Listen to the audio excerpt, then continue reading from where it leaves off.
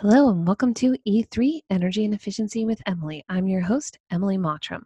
This podcast is all about architecture, building science, and female entrepreneurship. So prepare to get nerdy.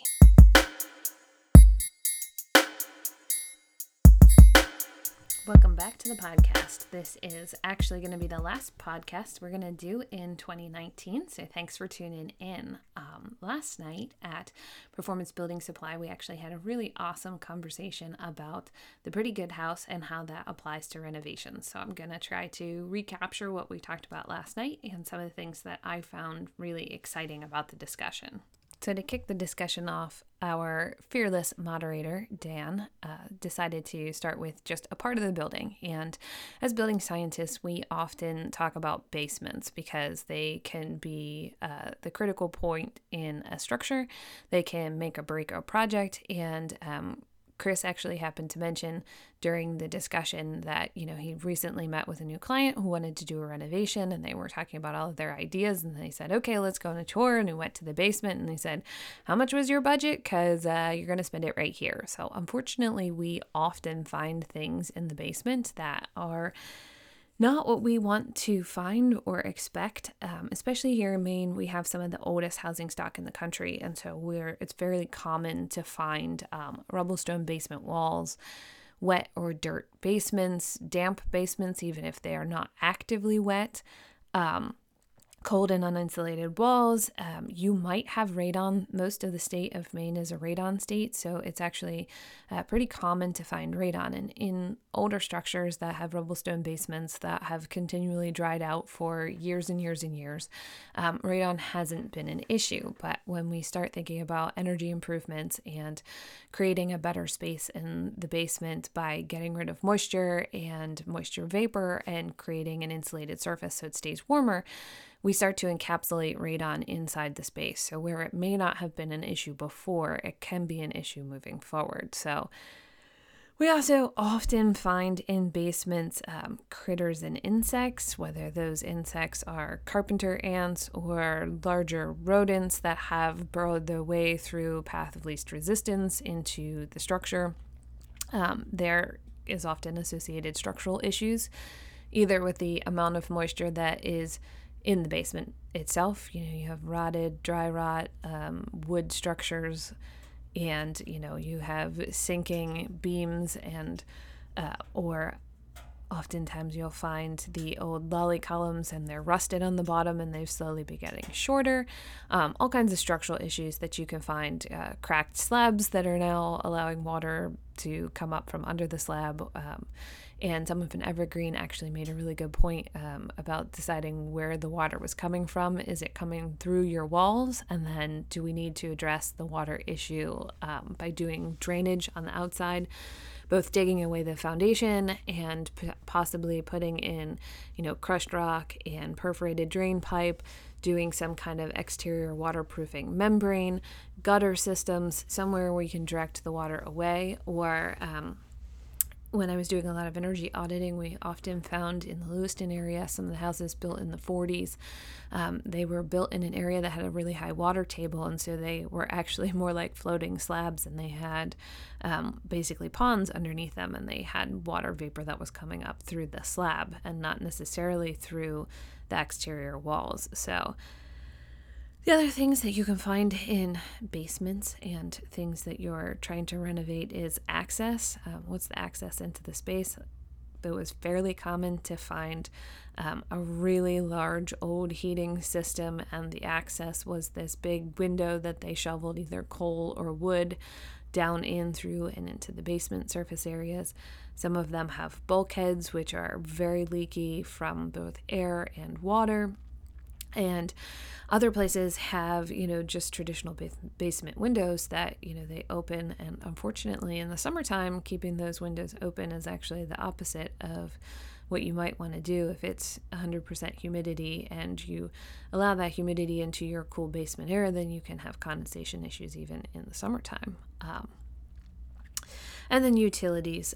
What do we have in the basement? And this is, for me, where you determine where you're going to seal or insulate. If you've got a heating system, if you've got plumbing, if you've got electrical, if you've got any kind of utilities or systems in the basement, then you either need to move them out of the basement and insulate the floor and let your basement be a cold space, or you need to insulate the walls of your basement, which then means treating the floor surface and the walls and any moisture vapor and water vapor that you have in that space. And so that kind of leads to the next thing that we talked about, which was the decision tree, where when you're going to do a renovation and a pretty good house, how do you decide what you're going to do for a renovation? And if you listen to the last podcast that I did with Mike Maines, the answer is it depends. And oftentimes that can relate to, what you have. I often say when you're renovating a structure or you're thinking about a cold climate, if you're going to go out in a cold climate, in order to stay really warm, you're going to wear boots and a hat. So that applies also to how you look at improving a structure. You're going to have more issues generally, or lose more heat, or create more water vapor from both the basement and the attic areas. So first decision tree is where to start, what to insulate first. Do I insulate the basement, and do I have a water problem? If I have a water problem, where does that come from? That's mission critical number one, because as we build tighter structures, we have to understand where's that water going to go and how's it going to dry out in the structure. Because in the 1800s, when there was no insulation in these buildings and they had leaky rubble stone foundations, they just dried out naturally because they were leaky. But we're trying now to use less heating oil to live in these houses, be more comfortable in our spaces, not have the draftiness. Nobody owns the back 40 anymore to go and cut down wood. Nobody wants to cut down wood, even if they do own the back 40. And I generalize when I say nobody. There are still plenty of people who love to work outside and are happy to cut down wood and put it in their wood stove or wood boiler. But as a rule of thumb, probably the 400,000 houses that we should renovate and insulate and weatherize here in the state of Maine, most of those people aren't going to be the person that wants to go out and cut down wood and spend the time and energy that it takes to get enough wood to keep the house warm and not worry about how much it costs or how much oil you're putting in it or how often the oil tank comes to the house. We also have somewhat of an aging population as well, and so as you get older, you are maybe less likely or less interested in doing some of those labor-intensive things like that. So coming up with a solution to how to weatherize and improve the structures in a renovation is critical, and the most critical point of that is once we start air sealing and tightening a home, we need to know where that water is going to go, how it's going to get into the structure, how it's going to get out of the structure, and how that structure is going to dry. So mission critical decision tree number one is, do you have a water problem, a water vapor problem? Does the roof leak? Does it need replaced? Does the siding leak? Does it need replaced? Are you missing flashing details on your windows? Does the basement have a dirt floor? Do you have a rubble stone foundation and you shovel the silt out of your basement every year because the water pushes the dirt and the silt into the basement? What is going on in your house? So decision tree number one, water. I think the next question that came up a bunch last night's discussion was, why are you renovating? Are we adding a bump out and a kitchen to your house? And then is it valuable both economically and for energy performance reasons to do the best that you possibly can on, one wall of your house or one section of your house if the rest of the house is never going to meet up to that code level? And the discussion actually went back and forth between, a lot of different things is, if we're gonna build, should we just build to the best level that we can? Should we try to cut down as much carbon offsetting as we can? And economically, is there a point at which it just doesn't make sense to do a double stud wall on an 8-foot kitchen bump out when the rest of the house has 2x4 studs and has drafty old single pane windows and potentially has no insulation in the attic or the basement? someone actually made a pretty good and viable suggestion, which is when you're doing a renovation, starting with an energy audit is always a really great way to move forward, because you're investing time and money into some expansion that you have, and maybe there are some simple things. They brought up a point where the insulation contractor was on site. They were actually doing a kitchen remodel, but they were also doing some energy upgrades, and so they were having insulation blown into their attic. And the insulation contractor said, "Hey, I'm here while you have that cabinetry apart and the wall open. I can, air seal and insulate this wall." And that was one of those cases where economically it just made a lot of sense to do it, especially because that wall was a north-facing wall. And so they had potential problems before that, they had pipes freeze and the kitchen was on the north side and it was on the cold side of the house, and they had to take that into consideration. So sometimes it definitely makes sense to economically do the best thing that you possibly can. In other cases, we certainly want to build as well as we can, but maybe it's not to the level of the double stud walls and R60 in the ceiling and R40 in the walls and, R20 in the slab. Like maybe doing a 2x6 wall with a really good air seal and a layer of exterior rigid insulation, either wood fiber, maybe a Roxul insulation, came up last night. We talk a lot about carbon offsetting, so pretty much no foam, anything but foam, but a layer of insulation on the exterior of the house, and that might be really well done and, just as good for what you're doing on a small addition. So why are you renovating? Are you renovating because your bedroom is so cold that it's unbearable to be in there? Well, and in that case, you might want to start looking at how do we improve the air infiltration of the house? How do we improve the insulation? How do we improve the basement space?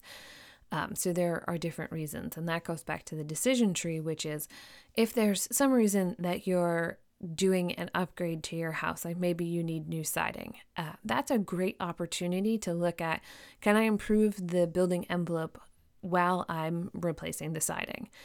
If you're not replacing the siding, but you're doing some big interior project and you're taking the walls down, well, maybe you're insulating to the interior. And if you've got an old 1800s farmhouse that's 4,000 square feet, maybe you can afford to give up some interior wall space. And building a double stud wall on the interior is simple, it's easy, and it's easy for pretty much anybody to understand. So there's value to doing that.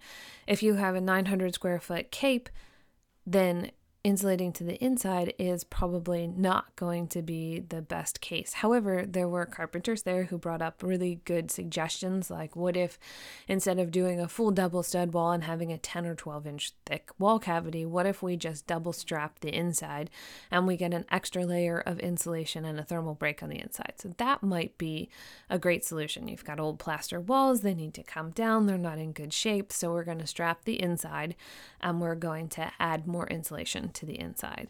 I will say that we've tried a lot of different wall systems and things that we've done in new construction, and we did try once adding a strip of rigid insulation only on the stud to increase the depth of the wall cavity, and it was very labor intensive, and the framer afterwards said, I thought we would try this. I thought this would be easier than doing a double stud wall, and it ended up being so much more work, and I wouldn't do that again. So there are pros and cons to every solution, but going back to the decision tree, if you're replacing your siding, it may make sense for you to do an exterior solution, exterior insulation. If you can't do exterior insulation because your overhangs aren't deep enough, or it's not cost effective to add, $10,000 or $20,000 to the grand scheme of the outside, or there was a heat pump contractor there who talked about he had an evaluation done on his house. If he added, an exterior level of insulation, he could put in an 18,000 BTU heat pump. But if he didn't do that, that was backward. He could put in a 15 kW 1,000 BTU heat pump. But if he didn't do that, he could put in an 18, and the cost difference between the two of those wasn't worth the investment of adding that extra layer. So he just did a really good job air sealing, and maybe he would put a PV on the roof and offset that. That was actually a point that I brought up at the meeting too, was we don't necessarily know where we're buying our electricity from. I mean, you can specify on your electricity bill that you want to buy it from renewable resources.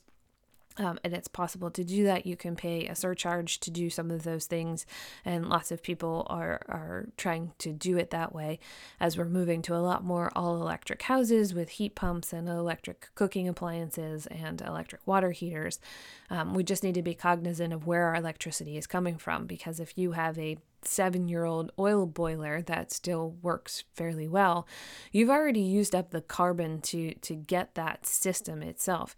If you then swap everything out and you're not going to use that as a used boiler in some other location, and you put heat pumps in your house, but your electricity is apparently more than 56% of electricity in New England is made from natural gas. And so if you're offsetting an all electric house with electricity that's natural gas, are you making it more efficiently than you were prior to? And so those are things that, as energy professionals, and you've heard me talk a lot about how we have a global warming potential problem, that we are producing too much carbon in the built industry, and that we just need to take that extra step of thinking about how is the electricity being produced, what are we using to get there, and how quickly is this all going to come together before we can get to a point where electricity isn't made from fossil fuels.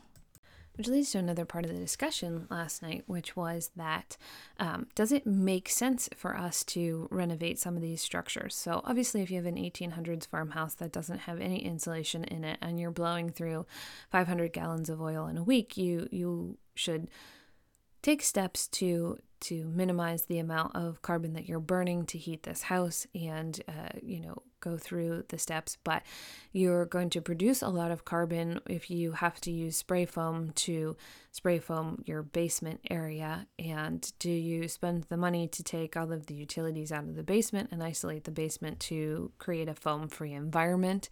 Do you continue to just burn through oil and say, it's going to create more of a carbon impact for me to weatherize and insulate this house than it's going to for me to just keep burning oil and be, happy and slightly uncomfortable in my drafty house?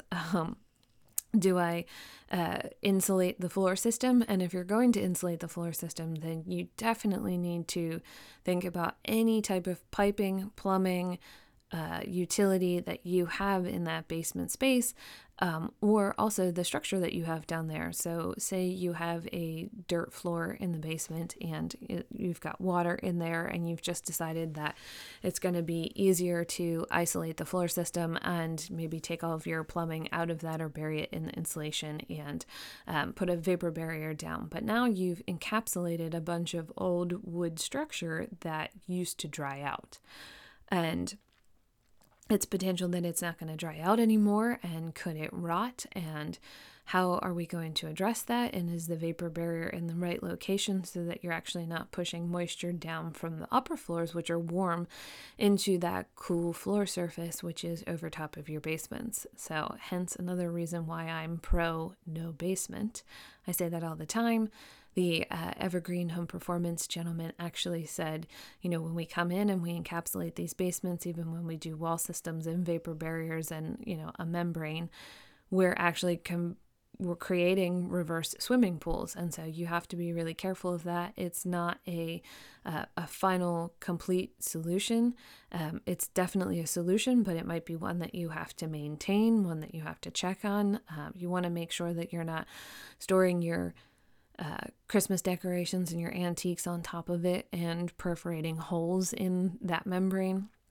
So there are so many things to take into account if you are attempting to isolate your basement space from the rest of your house. We actually didn't talk a lot about attics, and there's plenty of things to talk about when you're doing a renovation. Oftentimes your basement and your attic are easy to access, they're easy to get to, and they're some of the more low-hanging fruit. To take a tube of caulking into the attic and lift the fiberglass insulation and seal penetrations through that. It's not a pretty job. It's not a job that a lot of people enjoy doing, but it is something that can be easy to achieve versus, adding a layer of exterior insulation before you add siding, which maybe needs strapping, which then has flashing details and extension jambs for windows and doors. You're adding a lot more levels of complication to doing a wall surface area. And when you talk just strictly building science, you'll get more from the attic and the basement than you would get from wall surface, just the way the delta T works and how heat moves through spaces. So we didn't talk a lot about attics, but it might be one of those things where you can add 5 more inches of cellulose insulation and have a major impact on your heating system. And then maybe you don't swap out that oil boiler that you have, because in order to get to a solution where a heat pump would work for your house, you'd have to add foam, or you'd have to add $20,000 to the structure, or you'd have to replace your roof or a system. So a lot of times when we talk about pretty good house in relation to renovations of structures is when you have to change a system. That's when you want to start thinking about that. If you have to replace the roof, maybe that's a good time to add a layer of insulation under the roofing before you put new roofing down. Or if you have to replace the siding on the house, maybe that is a time for you to add exterior insulation. Or if you are doing some kind of major renovation on the house and you're taking out old plaster walls, or maybe your house was from the 70s and you've got paneling and you're taking down the paneling, maybe that is the opportunity to improve the structure. And the most low-hanging fruit that you generally can do is air sealing. It's usually the easiest and most cost-effective way to really reduce the consumption of your house. A lot of air sealing methods, minus spray foam, which is not the air seal that everyone thinks that it is, because as soon as a structure dries out or changes, it separates, you have a crack, you have a major leak in your structure. So we obviously are not pro foam, and we try to use spray foam as little as we can. There are some cases where it's necessary. There are some cases where it's the option. Like we mentioned, rubble stone foundations, there's just not a great way to treat that any other way when you have a rough surface. But again, back to the first part of the decision tree on doing a renovation is air sealing is obviously one of the best ways to save money in your structure, but it also is the easiest way to trap moisture and radon and contaminants within your structure. So you really have to think about how you're going to air seal, where you're going to air seal, and how that's going to change the dynamics of the house. I often refer to that as house as a system. So when you change one part, that'll have a direct effect on other parts of the house. And so we want to take that into account as we're making improvements and we're renovating structures. And along with talking about, encapsulating moisture from maybe a wet basement or a moisture source is also when you do decide to add insulation, whether it's wall insulation and you change the dynamics there, or you add cellulose insulation, or you change, you have your spray foam and your rubble stone basement is, how is the moisture migration through the house, through the structure? And so we want to be careful, if you listen to the WRB talk that Mike and I did last week, that, you need to have a vapor open structure depending on what you're doing. There was some discussion on when you're spray foaming a basement wall, and there was a lovely picture that was drawn by Chris while we were standing there. A lot of the old houses have a old wood timber, an 8-inch timber that makes up the box sill, and it sits on top of a rubble stone wall. And if you're going to spray foam, where do you end the spray foam? Do you run the spray foam up over the rubble stone wall, and do you cover and encapsulate that timber? Well, that timber is used to drying out. It might have had one of those great coal-fired octopus of a forced hot air heating system in the basement, and it was hot all the time. And Dan brought up a really great point, which was when you're deciding in your decision tree whether you're going to insulate to the inside or to the outside, is if you aren't doing to the outside, you may not necessarily know what is under that siding. Is there tar paper all over the side of the house? Did somebody cover it completely in ice and water shield? Did it have splashback and you've now enclosed that timber on the inside with spray foam and it's getting splashback from the ground and it's rotting from the outside? So you have to be so careful about the direction that you decide to go when you're doing a renovation project, because you could be encapsulating something that was perfectly fine for 100 years because of the way that it was, and now we've changed the dynamics of that. But after talking about, insulation and air sealing, which often have pretty good paybacks on them, we've talked about swapping out heating systems. I mean, heat pumps are really fantastic. We are so pro heat pump, but, a heat pump isn't necessarily the solution to a whole house heating strategy.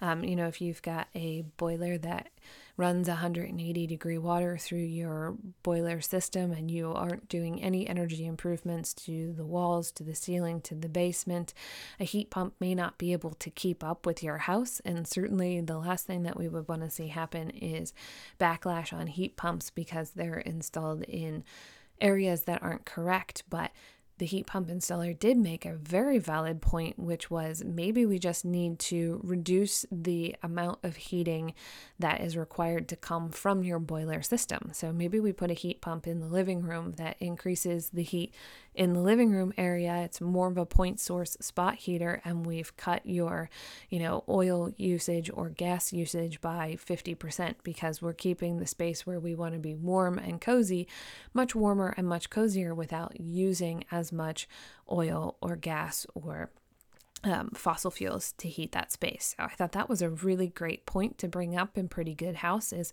maybe that's a good solution for Pretty Good House. So HVAC improvements, swapping out to all electric houses, heat pumps, doing those energy performance pieces first before you go to an all-electric, all-heat pump house. Heat pumps don't distribute heat in the same way either. A lot of them are mini splits, they're point sources, and so they don't have the distribution. So if you've got a leaky old structure, we've talked about this in a number of different presentations that I've been in, everywhere from, Passive House to this Pretty Good House discussion, is it's hard to have a continuous air barrier when you're talking about an existing house, an existing structure, because you're working around things that are all there. One of the other points that came up during the discussion was, how do you insulate the band joist? And unfortunately, spray foam in the band joist is really hard to take out again if you ever need to make any kind of modification. And so when you're doing these spray foams, we're basically gluing together this whole structure. But it also occurred to me that I've never been in a renovation project or in somebody's basement where it didn't seem to have plumbing or wiring or some other kind of utility that ran through that space. And so once you spray foam that in, it's really hard to cut it out and change it and not affect what's in there. So it maybe isn't the best solution for that area. And again, that leads back to, do we do rigid insulation on the exterior? How do we seal these? Or my favorite is, if it's a new house, no basements. Let's do away with basements. And I think the last point then in the discussion was renewables. At what point does it just make sense for you to put another PV panel on the roof and use more electricity to heat the house? As I mentioned, if you have a 1800s farmhouse with no insulation in it, then it often makes sense to do insulation and air sealing first. But if you have a 1980s house with fiberglass insulation in it, sometimes it's not worth taking all of that apart to create this deep energy retrofit space. It's not economically viable. You're using way more life cycle carbon to update that space than you would be to just produce a PV panel or use a little bit of extra on that. There are apparently some new technologies coming out all of the time that can connect, CO2 to boilers and make them more efficient, and very exciting on how we could change the dynamics. And somebody mentioned last night, and I think it's a very valid point, is the grid is what's going to save us all in the end. And whether that's point source PV being fed back to the grid. I learned last night that Cousins Island has the biggest battery backup plant. And so that was kind of fascinating and really interesting to see that, they're an island and, when you're off the coast is what do you do? And they had for the longest time, I believe, an oil-fired plant out there, and they fire that up once a year. And for the most part, the rest of it is battery backup during peak times. Like, when is the peak time? How do we make enough power to offset that? How do we store it? I think that the advent of battery backup is only getting better and better. Right now, it's still a little costly to do it, but it's getting better and more efficient, and people might be moving away from backup generators or the possibility of, shutting down the grid tie to use your battery bank during peak activities. One of the things with CMP and net metering was supposed to be that you could tell when your usage was, when you had high peak usage, and that maybe we could concentrate on those times of the day to offset things. Do we have some kind of backup heat source that provides heat just during those high electricity times? Do we specify on our electricity bill where we want our electric to come from, as opposed to spending thousands and thousands of dollars on a deep energy retrofit? Is, maybe we offset or incentivize renewable power, and then some of these things aren't going to be as much of an issue, because we do have a large housing stock that is part of the oldest in the country that does need renovation and should use less and should consume less and should be more comfortable to live in. But there's going to be a balancing point or a tipping point at which it doesn't make sense to make more improvements, because we're actually using more carbon to make those improvements than we would be to produce power in a different way. So that was part of the really interesting, really fascinating discussion that we had last night at Performance Building Supply on renovations. Hopefully this just spurs you into thinking about what you might do, how you might take that into account during your renovation. Maybe you're doing a renovation, and we've done some renovations where we've done energy improvements that have saved the clients enough money that they've then moved on to other improvements. They've cut down on the amount of heat that they've gone, and they're getting ready to put solar panels on their roofs because they're ready to make that move. So you never know, but the first webinar for Pretty Good House is going to be on economics, which is to do the best we can until it no longer makes an economic sense, and taking carbon offsetting into account, both the carbon cycle of what we've got and renovating existing structures instead of building more. And at what point are we using more carbon to renovate an existing structure than we would be using to keep it the same and continue to make power in a different way? So anyway, that is the end of 2019 podcast for me. Thanks for joining in. You can always reach out, Emily at mottrumarch.com, if you want to suggest something that you'd like to hear for next year, whether you want to talk about economics, whether you want to talk about renovations, whether you want to talk about new construction and zero energy construction, renewables, you want more technical information, you want less technical information. I'm here to provide the best information that I can for you. And I love to talk building science, architecture, and I'm really enjoyed the October series on having females in construction represented. We're out there and we're enjoying it just like everyone else. So stay tuned. Mottram Architecture mission for 2020, soulful, eco-friendly community. So let's make that happen. Have a wonderful rest of your 2019, and we'll see you in the new year.